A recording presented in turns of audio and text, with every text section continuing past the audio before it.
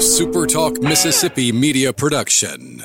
In the Mississippi legislature, House Bill 728 funds health care for illegal immigrants. Call your legislator today at 601-359-3770. Ask them to stop House Bill 728. It's not too late. You can help stop this. Paid for by Building America's Future.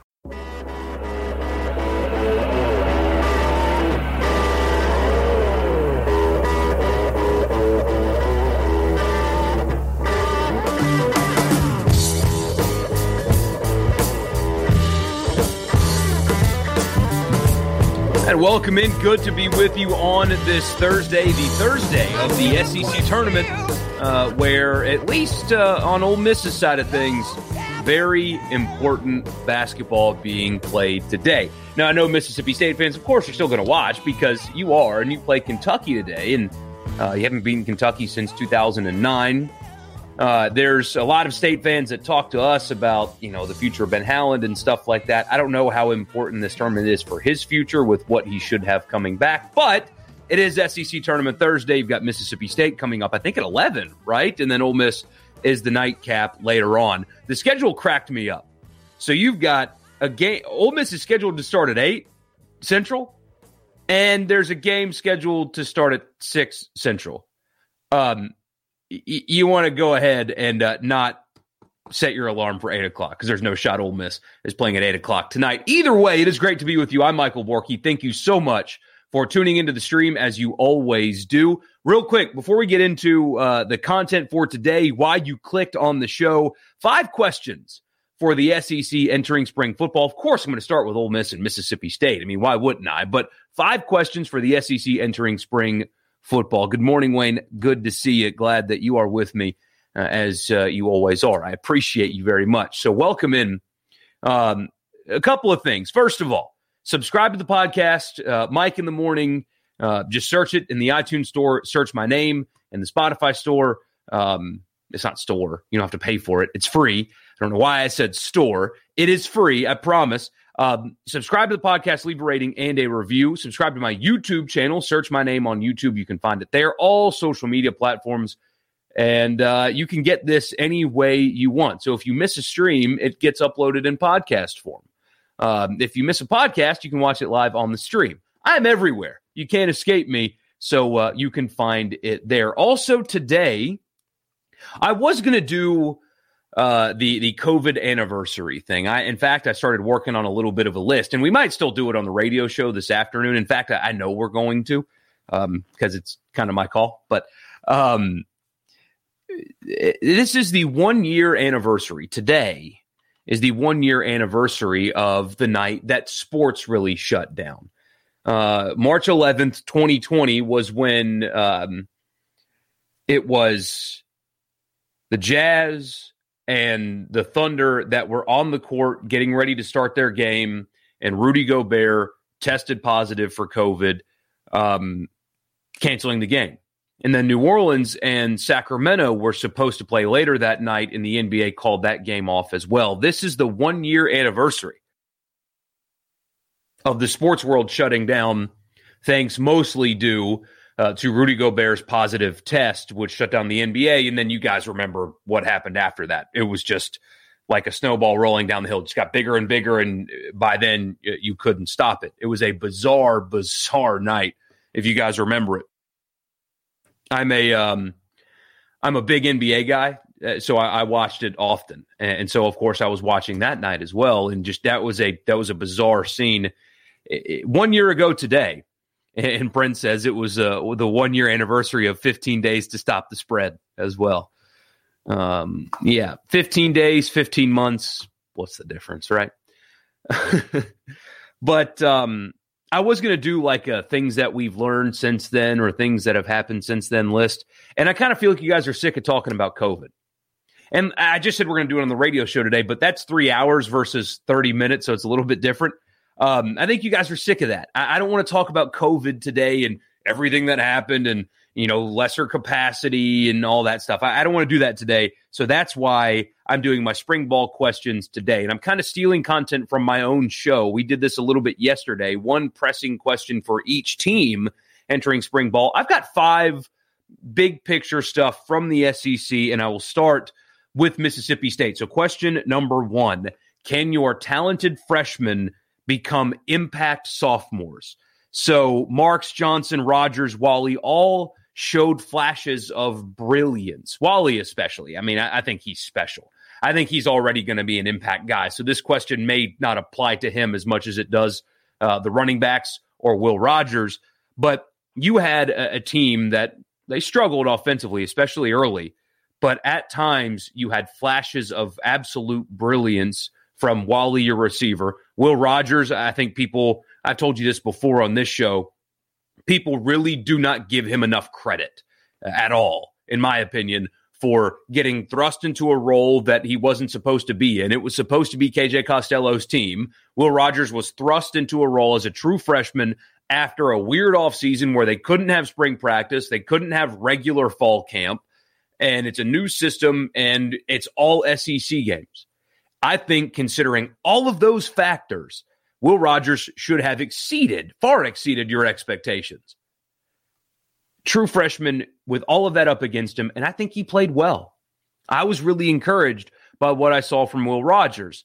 And even though Mike Leach doesn't run the football well, you have two freshman running backs that when they were given the opportunities, looked like they were capable of doing it. So all four of them, Wally being the most impactful to me and to everybody, he's exceptional. But can your talented true freshmen become impact sophomores and make this football team better? Because now everybody knows who they are. You know who Jaden Wally is. You know who Will Rogers is if he wins the job. Some people think that he won't, but there's going to be tape out. Teams are going to be prepared for these guys. They're going to be prepared for the Mike Leach scheme. Can these guys improve from freshman to sophomore? I expect they will, but of course that's a question that they need to answer. But can they adjust when their opponents are going to adjust? Because you know that everybody in the SEC now knows who Jaden Wally is. He's not going to surprise anybody anymore. They're going to be prepared for him. They're going to make somebody else beat them besides that guy because he can. They're going to have tape on Will Rogers. They're going to pick up on tendencies if he has them. Can those impact freshmen can those talented freshmen become impact sophomores? That's the biggest question to me for Mississippi State. If they're going to get back to 500 or better, if they're going to improve on last year's number, these young guys have to drive the bus, even on defense. You lose your anchor with Errol Thompson on defense. You get Brule back, who I think is an NFL player. We talked about this before on this show as well. There was a meme going around where it was two bar graphs, and one said, "Who is this in college football?" And the bar graph for recognition was tiny, but talent was really, really tall. And my answer is Aaron Brule. I think Aaron Brule just was not talked about at all. And I wouldn't be surprised if he's left off the first or second or even third team preseason all SEC teams because people just don't know who he is yet, but they should.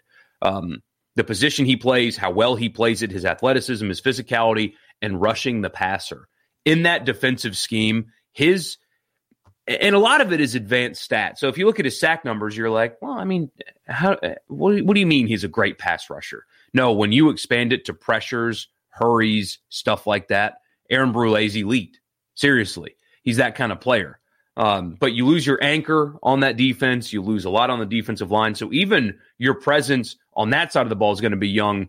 But of course, me, like everybody else, focused on the offense. Can those guys go from talented freshmen who flashed to consistent every single Saturday impact players that can win SEC games at a consistent basis? That offense here, reinventing the wheel, that offense has to get better. Mississippi State was not good enough offensively last year, in part because they had true freshmen at every impact spot. They need to get better. I think that they will, especially Wally. That limited sample size, that guy, what a find for Mississippi State. I think he is going to have an exceptional career. Mississippi State does not have a wide receiver presence in the NFL. They've really struggled at that position. As long as he keeps his head on straight, I don't know anything about it. That. Sounds condescending. He could be a brilliant kid. He could be the dumbest kid on earth. I have no idea. So as long as he keeps his focus and progresses the way he should and keeps his head on straight, there's a NFL wide receiver for Mississippi State. He's that good, I think. He showed you that. But now the film's going to be out on him. Now teams are going to be prepared. Can he progress? Even though people now know who he is. For Ole Miss, the question that I've heard and seen all the time is, quote, who will replace Elijah Moore? I have been asked that 100 times. I've seen people ask that question 100 times. Who's going to replace Elijah Moore? Or this guy is going to replace Elijah Moore. And the answer to that question, who's going to replace Elijah Moore, is nobody. And that's okay. That line of thinking always bugs me. Who's going to replace Elijah Moore? Because when you ask that question, you imply that it's possible. That Ole Miss has a player on their roster right now that is exactly him. And I think that is really underselling how unbelievable Elijah Moore is. I've told you guys this before. I'll tell you again. When you talk about greatest receivers at Ole Miss of all time, you have to mention Elijah Moore.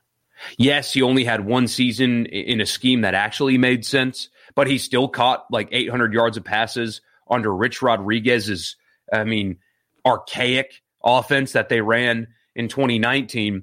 But what he did this past season, only playing in 9 games, breaking records, SEC-only schedule, constantly getting open, constantly rising up to the challenge of playing against the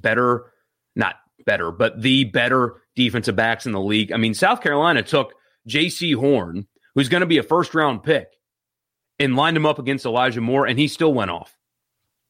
He is a special player. So the answer, who's going to replace Elijah Moore? Nobody. They don't have Elijah Moore on that roster anymore. One, they got that graduate transfer from Western Kentucky who, caught a bunch of passes, but technically is still a walk-on. He kind of looks the same. But asking that question implies that that's possible, and I don't think that's possible. Ole Miss didn't replace DK Metcalf either, and they still had the most prolific offense in SEC football history. That is statistics. It's not my eyes. It's not an opinion. They had more yards per game than 2019 LSU in conference play. They didn't replace DK Metcalf. They used Elijah Moore. They're not going to replace Elijah Moore. He doesn't exist on that team. That's taking away from how special he was. They have capable and talented wide receivers. They have to step up and be productive. But if your question is who's going to replace Elijah Moore, nobody. Nobody. They don't have Elijah Moore on that roster. They have guys that are capable. Mingo's got to take a step forward. Dontario Drummond, I think, showed you that he can be a really good wide receiver, especially when he's given more opportunities, which he will be moving forward. Braylon Sanders returns for another year. He's a quality SEC wide receiver. I think John Rice Plumlee, if they get him to play slot, I think he can play in the NFL if he focuses on playing the slot. But that question can't be answered. The answer is no. Nobody is going to replace Elijah Moore, and that's okay. They're going to have to do it differently this year. He doesn't exist on that roster anymore, and that's okay. But that question drives me nuts. Who's going to replace Elijah Moore? Nobody. Nobody. And that's okay.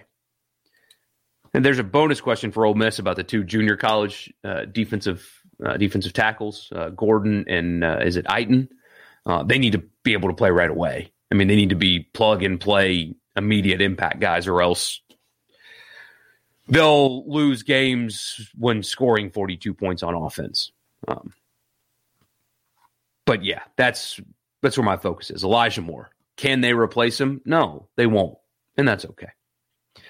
Number 3, who's going to be the class at the league at quarterback? Now, you look around the SEC, and there are so many teams that are replacing a quarterback. It's not just Mac Jones, who leaves Alabama. It's not just Kellen Mond, who leaves Texas A&M after being there for the better part of a decade.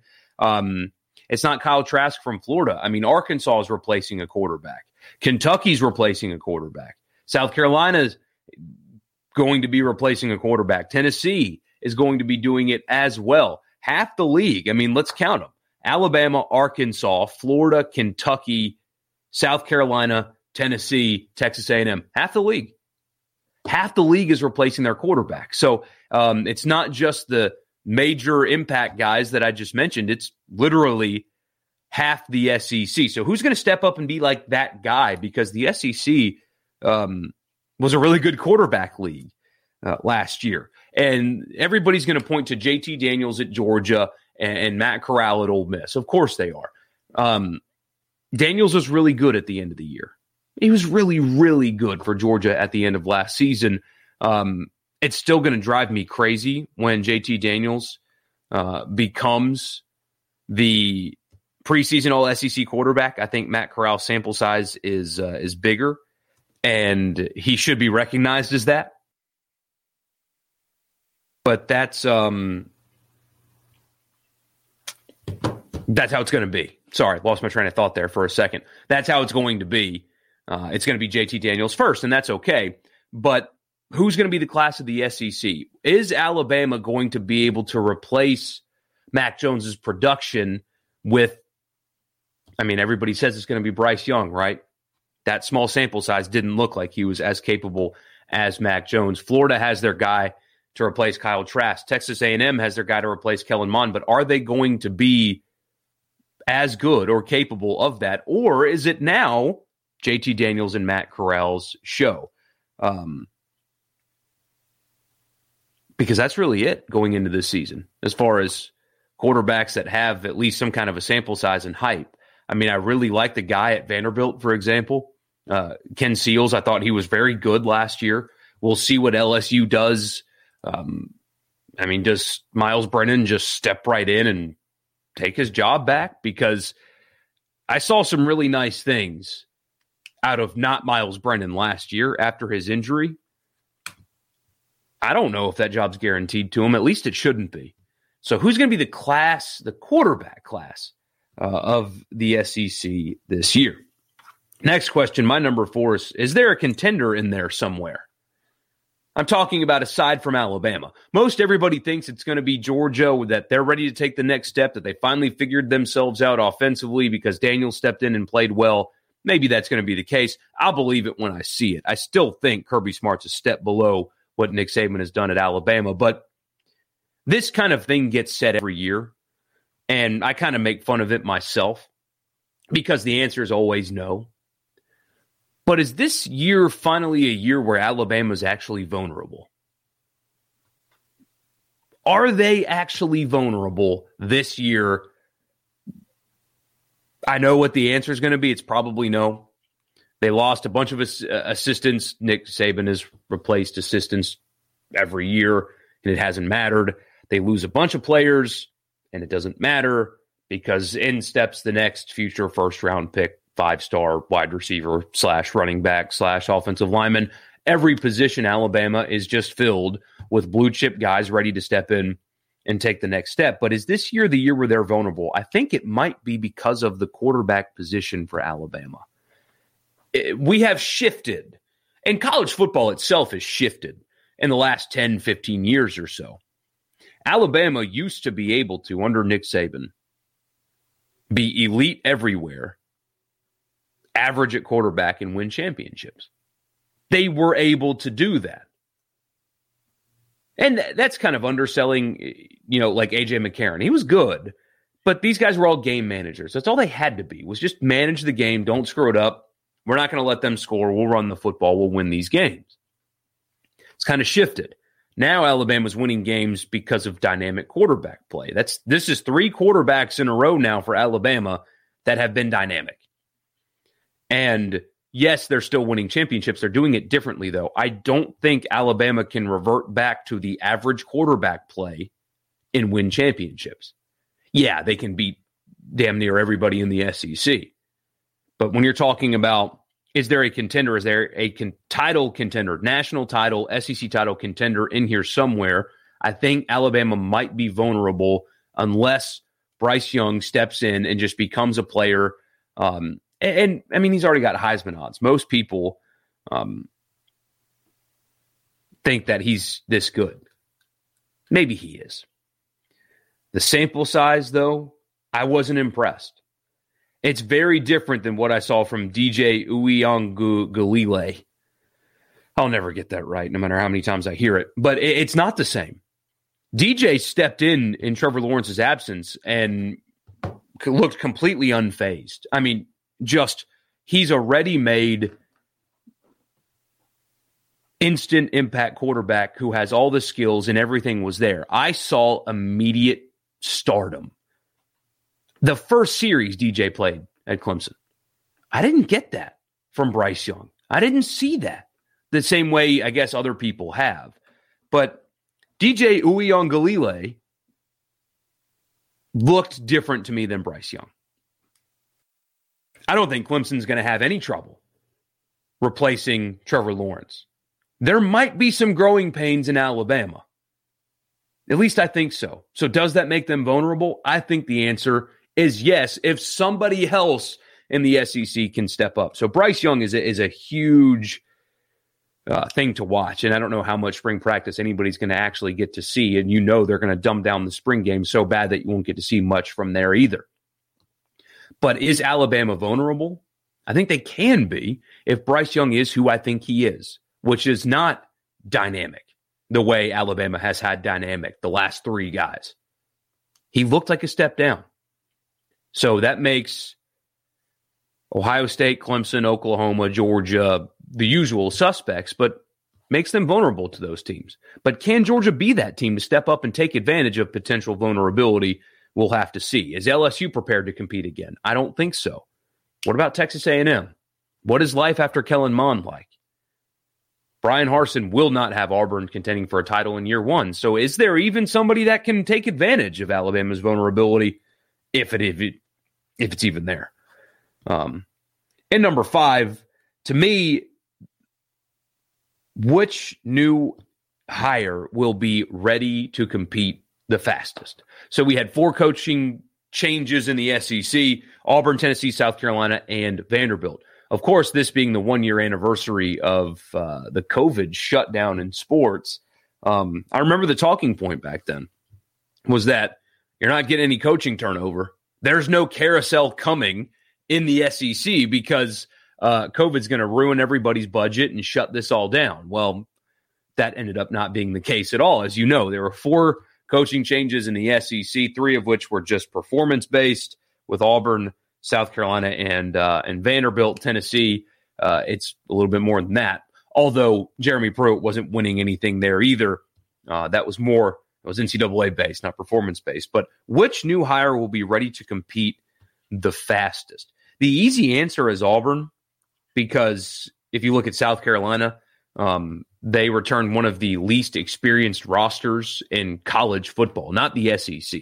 And all of college football, they let their most talented quarterback, in my opinion, walk. Helinski is elsewhere now, and their recruiting class didn't do anything to help them at all. Shane Beamer has got a serious uphill climb in Columbia. Now, they've got a really good running back, and that counts for something, I suppose. But I think South Carolina might be the worst team in the SEC next year. And that's not hyperbole. I think South Carolina might be the worst team in the SEC next year. Because I like what Clark Lee's taking over at Vanderbilt to some degree. I think he's got a good quarterback. I think he's got a pretty dynamic backfield, although one transferred. Vanderbilt had a lot of opt-outs, especially on the offensive line. I would not be at all shocked if South Carolina finished last in the SEC, 14th out of 14. Would not be shocked at that at all. So the easy answer is Auburn, because there is some talent available.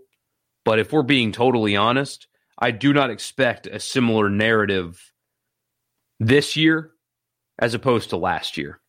So the SEC had 4 coaching changes after the 2019 season, and Drinkwitz, I thought, did really well, especially with all the COVID problems Missouri had. He played with depleted rosters for most of the season. Thought his audition was great. Arkansas fans are thrilled with Sam Pittman, although I think that if you really look at what Arkansas did last season, I wouldn't be as much as they are. You guys know Ole Miss fans are in love with Lane Kiffin, and Mississippi State really closed that season well, and their fans are back engaged when there was some worry earlier this year. I don't think we're going to have that kind of feeling after year one. I think Shane Beamer and Clark Lee should get a pass because of what they're taking over. But I think a year from now, you're going to look up and see 4 teams that were really, really bad. Potentially. Derek Mason's an underrated hire at Auburn, but that team has 5 losses written all over it. Tennessee lost everybody of impact. Like I told you, South Carolina has the least experienced roster one of the least experienced rosters in the country returning, and Vanderbilt is Vanderbilt. I don't think you're going to look at these 4 guys the same way you look at Drinkwitz, Pittman, Kiffin, and Leach. I don't think you're going to look at them the same at all. So there are my 5 questions. Can Mississippi State's talented freshmen become impact sophomores? Who will replace Elijah Moore at Ole Miss? That answer is nobody, and that's okay. Who will be the class of the league at quarterback? Is it as simple as JT Daniels or Matt Corral, or will one of these guys replacing Mac Jones, Kyle Trask, will they step up and be elite level right away? Number 4, is there a contender besides Alabama somewhere? Can somebody other than Alabama actually contend for something meaningful? And number 5, which new hire will be ready to compete in season 1? Probably nobody. Easy answer, of course, is Auburn. Don't sleep on Vanderbilt, though. They've got some pieces that are not terrible there. And Clark Lee seems to be a really good hire, as long as the school actually tries to give a damn about winning in football. But we'll see. Enjoy your SEC basketball tonight. The tournament really starts today. Forget last night. Tournament really starts today. Ole Miss with everything on the line. You got to win today and you got to win tomorrow. Especially now that Duke is rising. Doesn't help you at all. So enjoy your basketball. We'll be back tomorrow to recap everything that happens today in hoops and get you ready for the baseball weekend. Thank you so much for tuning in. Again, don't forget to subscribe to the YouTube channel. Just my name. Right there. That's all you got to search. Hit subscribe. It's free to you. Subscribe to the podcast. Also free to you. Follow me on all social media channels. And until tomorrow at 8, you'll have a great rest of your day. Thank you for tuning in, and I'll talk to you then.